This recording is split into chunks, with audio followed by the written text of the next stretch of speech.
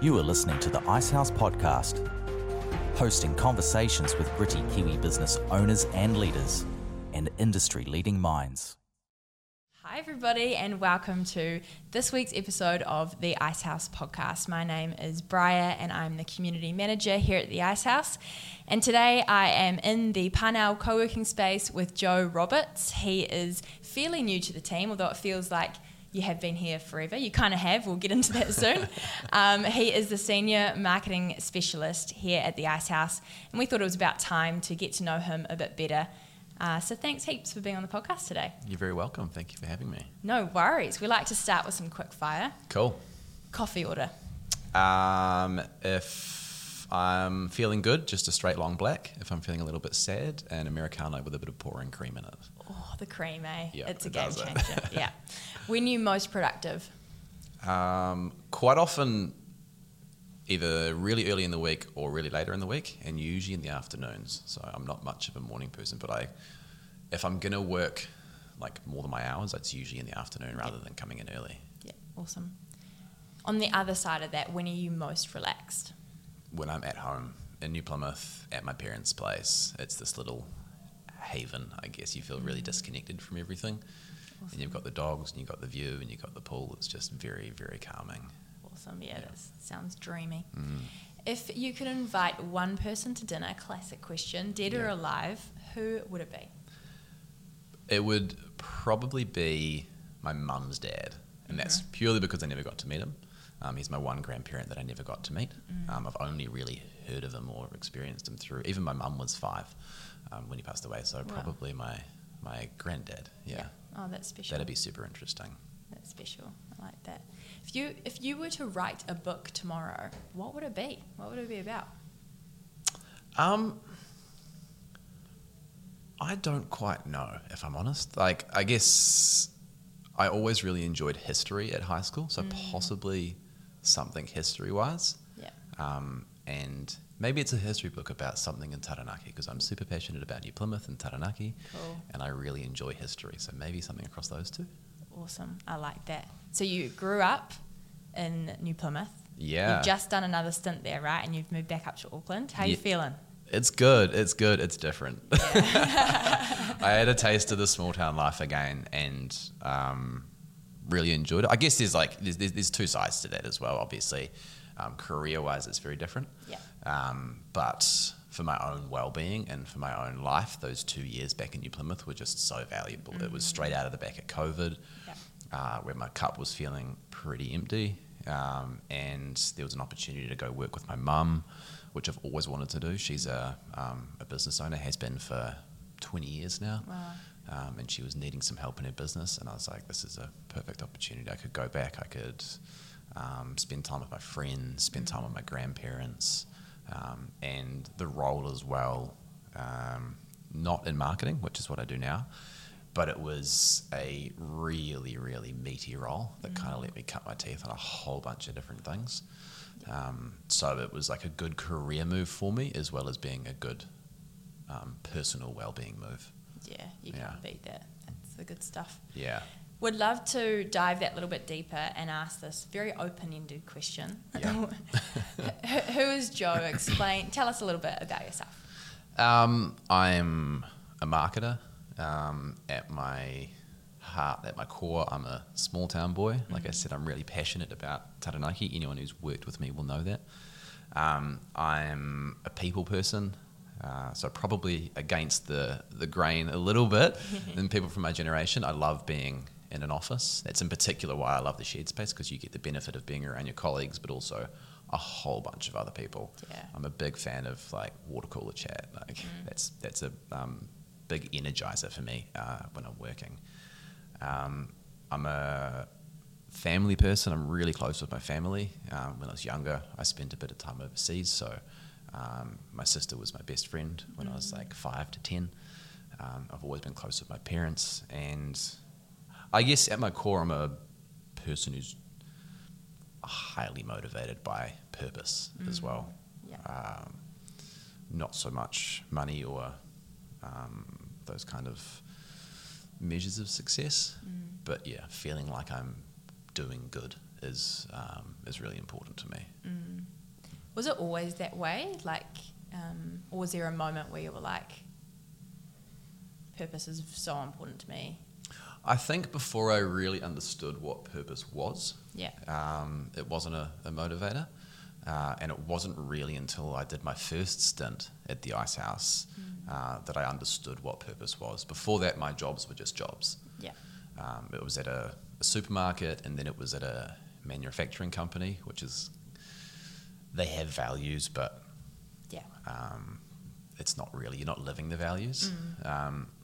Whereas when you come to the Icehouse and you understand, A, they have the values up on the wall, Yeah. B, they're well thought out, and C, they genuinely live them, and weekly, if not daily, you kind of hold yourself up to those values and judge what you're doing against that, Yeah. which is super motivating. And it's also, you see the impact of what you're doing, the hours that you put in and the effort that you put in, you see the output of that in the conversations that you have and the stories that you hear and the people that you meet, which is so motivating.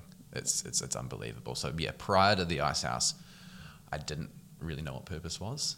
Now I do, and now I don't know if I could work in an organisation that doesn't have a really strong purpose at its core. And that's probably, somewhat limiting to my potential earnings possibility. But I kind of hope that the tide at the moment is,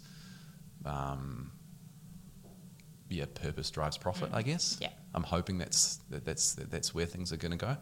So, yeah. Yeah, that's really powerful. Completely agree. And I think it's a nice next step to talk about your full career journey. What does that look like? And, you mentioned that when you first worked for the Icehouse, you're back. Yep. How did that all take place? Yeah, so I went to university down in Wellington and studied a BCom with a major in marketing and a minor in international business. Didn't really know what I wanted to do when I went to university, but kind of just muddled my way through there and came out with a degree at the other end, which was a worthwhile process in terms of learning to commit to something, learning how to learn, all of those kind of things, and kind of figuring out who I was. And then moved up to Auckland for my first job in marketing, which I said was at a manufacturing company, door handles specifically, which is not every marketer's dream. But it was a really good insight into the world of marketing, I guess. So we got to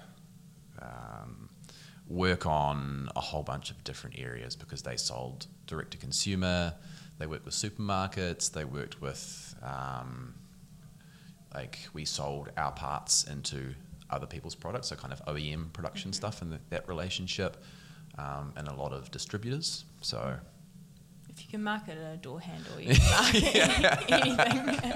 yeah. No one wants to think about door handles. And then from there, it was actually Brooke Roberts from Sharesies who sent me the Icehouse's way and said I was kind of looking for my next career move. Wait, hold fire. Are you guys related? Yeah, Leighton's my cousin. Oh, wow. Yeah. That's so cool. Yeah, so I was down in Wellington at the time, I think, and we went out for a drink with them, and I said I was kind of looking for my next career move, and she mentioned the Icehouse as a really cool organisation, and that I should have a squiz there, and I jumped on the website, and they had a job going, applied, and very rapidly I was in the Icehouse, in the space. Very cool. I was there for 3 years, which is, for me at 20, how old was I, 23, 22, was a really long stint in a job. Yeah. And beyond that, I was looking for my next move, and at the time the Icehouse didn't have that next step for me. And so I went off to Trade Me for a couple of years, again in the B2B space, again a company that is quite values driven. Yeah. They're sometimes by their B2B customers seen as the necessary evil because they're such a big company and they're so critical to businesses that they work with in New Zealand. But again, we knew at our core that we were providing a good service and a good product. Yeah. And I guess I was almost a COVID casualty through that. Personally, I left the job But I think I was, like I said before, my cup was just empty from being in Auckland. At that point, I'd been in Auckland for 7 years, and I just needed some time around family, and I needed a change.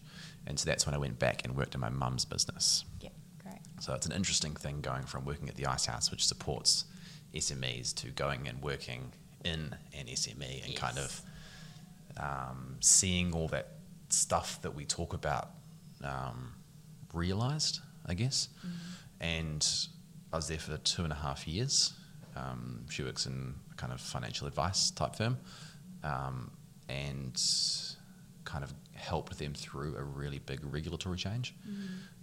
And then I missed marketing. I wanted to get back into marketing. I saw on LinkedIn actually that the Icehouse was looking for someone in this role, and I flicked them a message and said I'd be quite interested in coming back, and here I am. Very cool. Yeah, it's a good role in terms of being a step up for me, but also familiar enough that I feel like I've landed on my feet quite quickly, which is cool. So it works for the company, works for me, and yeah, it's awesome being back. Yeah, so cool. And like you said, you got to a place in your first stint with the Icehouse where there was no natural next step, and then you went somewhere else, then a couple of years later that perfect step came up for you to be able to step into a more senior position, right? Yeah, for sure. And I think that is a really good example of the importance of leaving a job well. Yes. As well. If you burn bridges when you leave. You don't know. In that time, it might not be the right role for you, but in a year, 3 years, 5 years, 10 years, it might be. And keeping those relationships open, for me, has proven to be really valuable. And I'll always try and do that, leave on the best terms. Yeah, totally. Cool. And you're already bringing so much to the culture and team. I appreciate that. Yeah, I really mean that. Yes, I'm going on record to say it, so it must be true. So, no, but you really are. It's pretty awesome. What is one thing that you wish you knew at the start of that career journey you've just sort of unpacked? To stick up for myself. Good I think when I first started my career, I didn't believe that I held any value. I was like, I'm an empty notebook. Like, I'm coming to learn things, and that is true. You've only got what you studied practically at that point. There's very little life experience you have or job experience you have. But I guess in hindsight, there's value in naivety when coming into a company or coming into a role. And I don't think that disappears over time, but I think that's especially relevant earlier in your career, where you come into an organisation and you don't have any preconceptions about what should happen or what is the norm, or so you kind of just chase things. And you think you say what you think is right, and you try and do stuff, and you're tenacious. And I think there's value in that, and backing the idea that it might not be the traditional sense of value that you bring to a first role, but you definitely bring value. Yeah. And a good company will understand that. A fresh set of eyes on what they're doing is not challenging for the sake of challenging. It's an opportunity to kind of stress test what you're doing and have you either reinforce your values and reinforce what you believe to be the norm, or give you an opportunity to change. Yeah. Have you seen that growth since the first time you worked at the Icehouse and now, in terms of backing yourself more? Yeah, I think I probably back myself in, rather than backing myself in everything that I do, back myself in the right areas. Yes. So yeah, nice. I'm a little bit probably more measured in where I'll give my opinion, and understanding what's worthwhile me pursuing, as well as probably having a better grasp on not wanting to come in and change everything. Like, make my mark. Like, the Icehouse isn't broken. I don't need to fix it. There's opportunities to improve it, as there is everywhere. But I'm not coming in as a fixer. I'm coming in to double down on the 20-something years of work that's happened. So I'm probably more measured in how I approach that. Yeah. Which shows that, like, maturity and growth as well. I hope so. You've kind of, through this conversation, mentioned it already, but what motivates you to get up in the morning, especially not being a morning person? Well, usually it's my dog who needs to get up for a wee at 5 a.m. but that's okay. Other than that, like I said, it's purpose. It's so easy, or I shouldn't say it's so easy. It's much easier to get up in the morning and go and put in a really good shift when you have a grasp on the greater good that you're working towards, and you feel like the work that you're doing is going to have kind of a net positive outcome. Yeah. That's kind of it for me. Yeah. Totally. Because moving from New Plymouth back up to Auckland is a massive call, and so it's cool to know that you're moving to something that has so much value and purpose behind it. That's great. Having that SME experience, like we talked about, in your family business, super valuable. Yeah. Especially when working at the Icehouse. What did you learn from that experience that you can now, or that supports your role today? Yeah. I think at the Icehouse we talk a lot about the idea that for business owners it's personal, and I understood it, but I didn't really understand it. Kind of working with my mum, which I should say was like one of the greatest pleasures of my life. It was so much fun working with mum. Cool. You do take more weight on every decision that you make when it's family. Yes. And that does take a toll. Even silly things like spending a little bit of money. Yes. Whether it's like a couple $100 on a new chair. You're like, in a normal job, you're like, I just need a chair. But when it's your mum's business, you're kind of spending your mum's money. So I'm like, do I really need it? Whereas you shouldn't be thinking that much about decisions like that. And for me, it took a long time to get my head around that idea, to not get so granular in things. And having tough conversations is way tougher. Like we speak about courageous conversations. Yeah. That's all well and good. Courageous conversations when it's a conversation with your mum. Yeah. That's very different. Yes. And I think that we managed that really well around making sure that our relationship as mum and son was first and foremost and prioritised. But I can totally see how that becomes really challenging, in particular in tough times, you know. Yeah. It goes to a whole nother level when it's family business, and you see at the Icehouse, 100%. Those dealing with succession planning and, you know, they're passing on their businesses to the younger generation, and it's such a big part of who they are, and, you know, like it changes family dynamics. Yeah, and one of the things for me was, it was actually around succession for my mum was, you know, eventually she'll want to exit the business. And I don't know when that is. I don't know if that's a year or if that's 10 years. But I want her to prioritise the best outcomes for her. And when I'm in the picture, that as much as she says that she'll make sure that she prioritises her first, I'm her son. And she's always going to make decisions, at least, you know, to some extent based on what's best for me. Yeah. And if I don't know if I'm going to be there for a year or 10 years, then I don't want her to make these grand plans around helping me out if I don't plan on being there.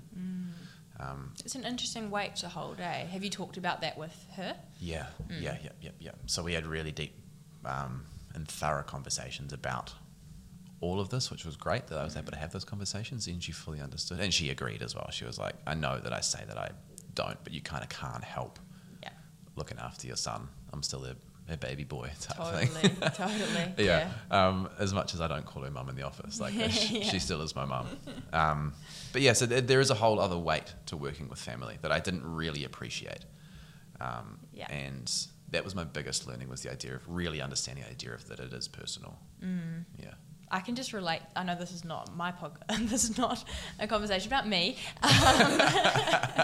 But I can just like deeply relate to that because I worked with my dad in his company for a season. Yeah. And you've got to prioritise your personal relationship, but then respect building their business. But even like not calling them mum or dad in the office, like being like replying to emails with their name, you know, it feels weird, but you're like, I should probably do that. Yeah. But yeah, it's a whole nother thing, but the best learning for learning fast and making mistakes, wanting the best for the company, having a touch point into lots of different elements of the company. Yeah. I'm sure that's helped, working with the Icehouse now, where we work with so many SMEs. Yeah, definitely. I was, on in the board meeting every week, reporting back to the board. I kind of helped them out with, all the directors were still salespeople in the business, so they were active in the business, and so they kind of brought me on to take a lot of that day-to-day weight off them. So I did a lot around HR and compliance and tech systems and supplier management and a little bit of marketing, and so I was kind of to a certain extent the go-to person. If someone had a question about something, they'd ask me, and they'd flick jobs my way. So it was super varied, super interesting, really good for my career development. You kind of learn by fire and learn on the job. But I think it's, I've been spat out the other end as a more well-rounded, both person and employee, I guess, in terms of my own career development. So it was great that I was able to get kind of two levels of benefit out of that. A, I got to work with my mum, and B, I got really good career development out of it. Totally. And it's made you a more rounded marketer as well, because you can go, cool, who are we marketing to? What do they actually need within their business? How do they understand things? What would make them open an email? All that sort of stuff. Yeah, and the idea that business owners don't have time, I get that. Yeah. You're trying to get I'm in the office with my mum trying to get her to sign stuff off, and she's like, I'm so busy. And I was like, I get it now. Yes. I get it. I get why they don't open emails. Yeah. You can see it from both sides. I like it. It's good. I want to dive into that a little bit about your marketing experience, obviously with Trade Me, with family business, like we've talked about with the Icehouse. What can business owners and leaders do to support their marketing teams more effectively? I think for me, it comes back to trusting them. In theory, you hire good people, let the people that you hire do their job, and trust them, and give them time to land on their feet and figure things out, because a lot of marketing is trial and error. It's trying things and seeing how they work. So as long as you can see incremental improvement, then you're heading in the right direction. And it's all well and good, have KPIs and have targets that they need to hit, but give them time. Yeah. For the most part, good marketing doesn't fix things overnight. It's a process, and it's a system, and it's about being consistent. So back the people that you hire and give them enough time to make an impact. Yeah, and also, I guess, understand your involvement as a leader in the work that they do. So inherently, a lot of marketing is about stakeholder management and expectation management, and it makes it a lot easier as a marketer if the people that you work with respect those boundaries. And so you can be upfront and have a discussion about, to what extent do you want to be involved in marketing? But again, hire good people, let them do good work, don't tell them what to do. Because it's no good having yes people. You need people who are going to suggest things and come up with ideas and execute on them. Yeah, totally. And I like that as well. Ask if there is a conflict there, actually asking the leadership, hey, how much involvement do you want in marketing? Okay, this is the amount.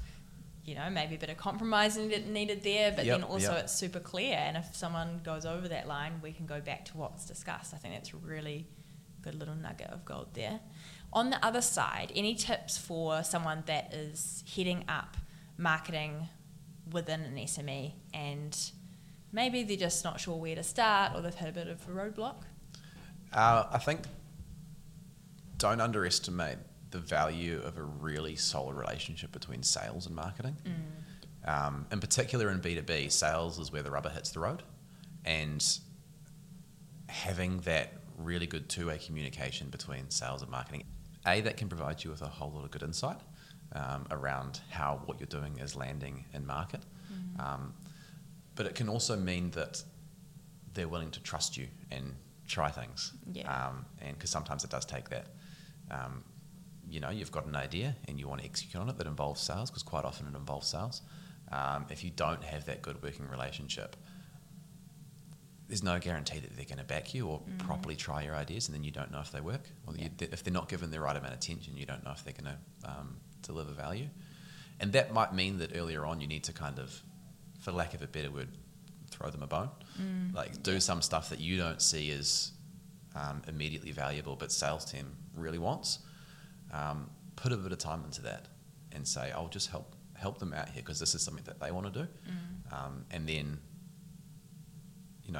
they'll hopefully be more willing to help you out when you come asking.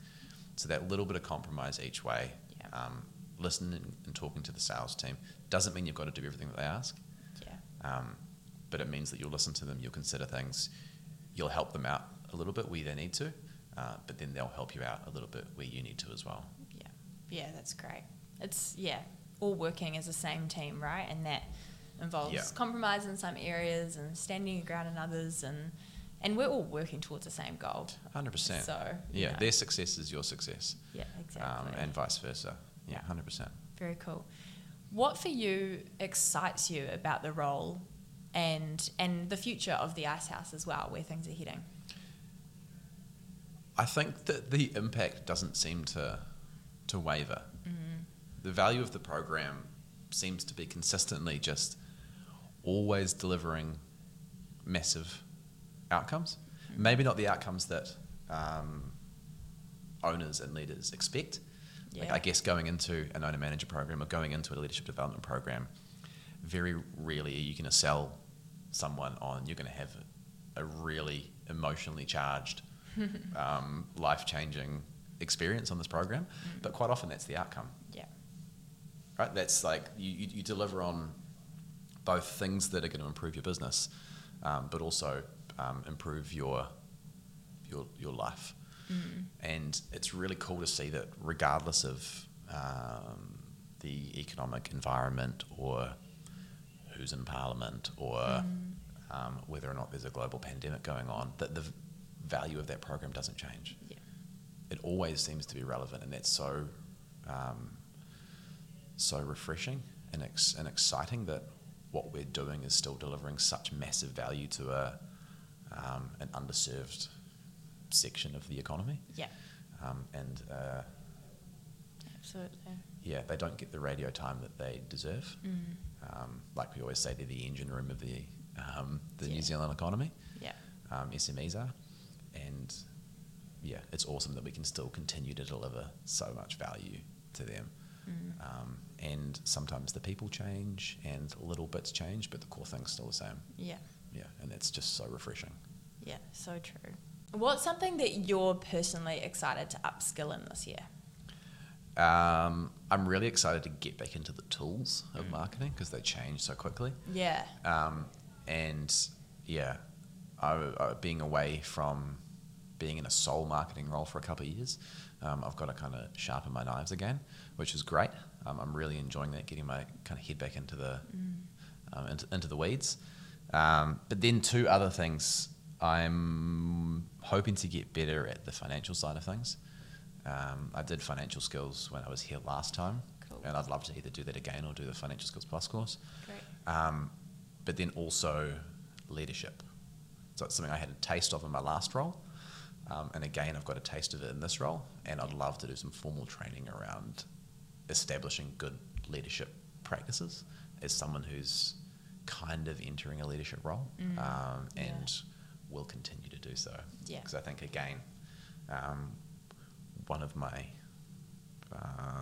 values I bring to a company is I'm a pretty hefty people person. I like being around people, and I like making people feel included and heard, and I love working in an environment where everyone's super cohesive. So I think I would enjoy leaning into that a little bit more this year. So I've got... That's exciting. I've got my eye on a couple of Icehouse programs that I want to do. Good. You take advantage of that while you work for the Icehouse. Absolutely. You got to. Oh, that's so cool. You are such an asset to the team, and it's pretty cool that you work for a place that you have that sort of training at your fingertips too. Huge. We're super fortunate. I want to finish on a bit of a fun one. What's an interesting fact that not many people know, or that you just want to share on the podcast about you? The one that I usually go to is that I grew up in the Middle East. Which blew my mind. Unpack this.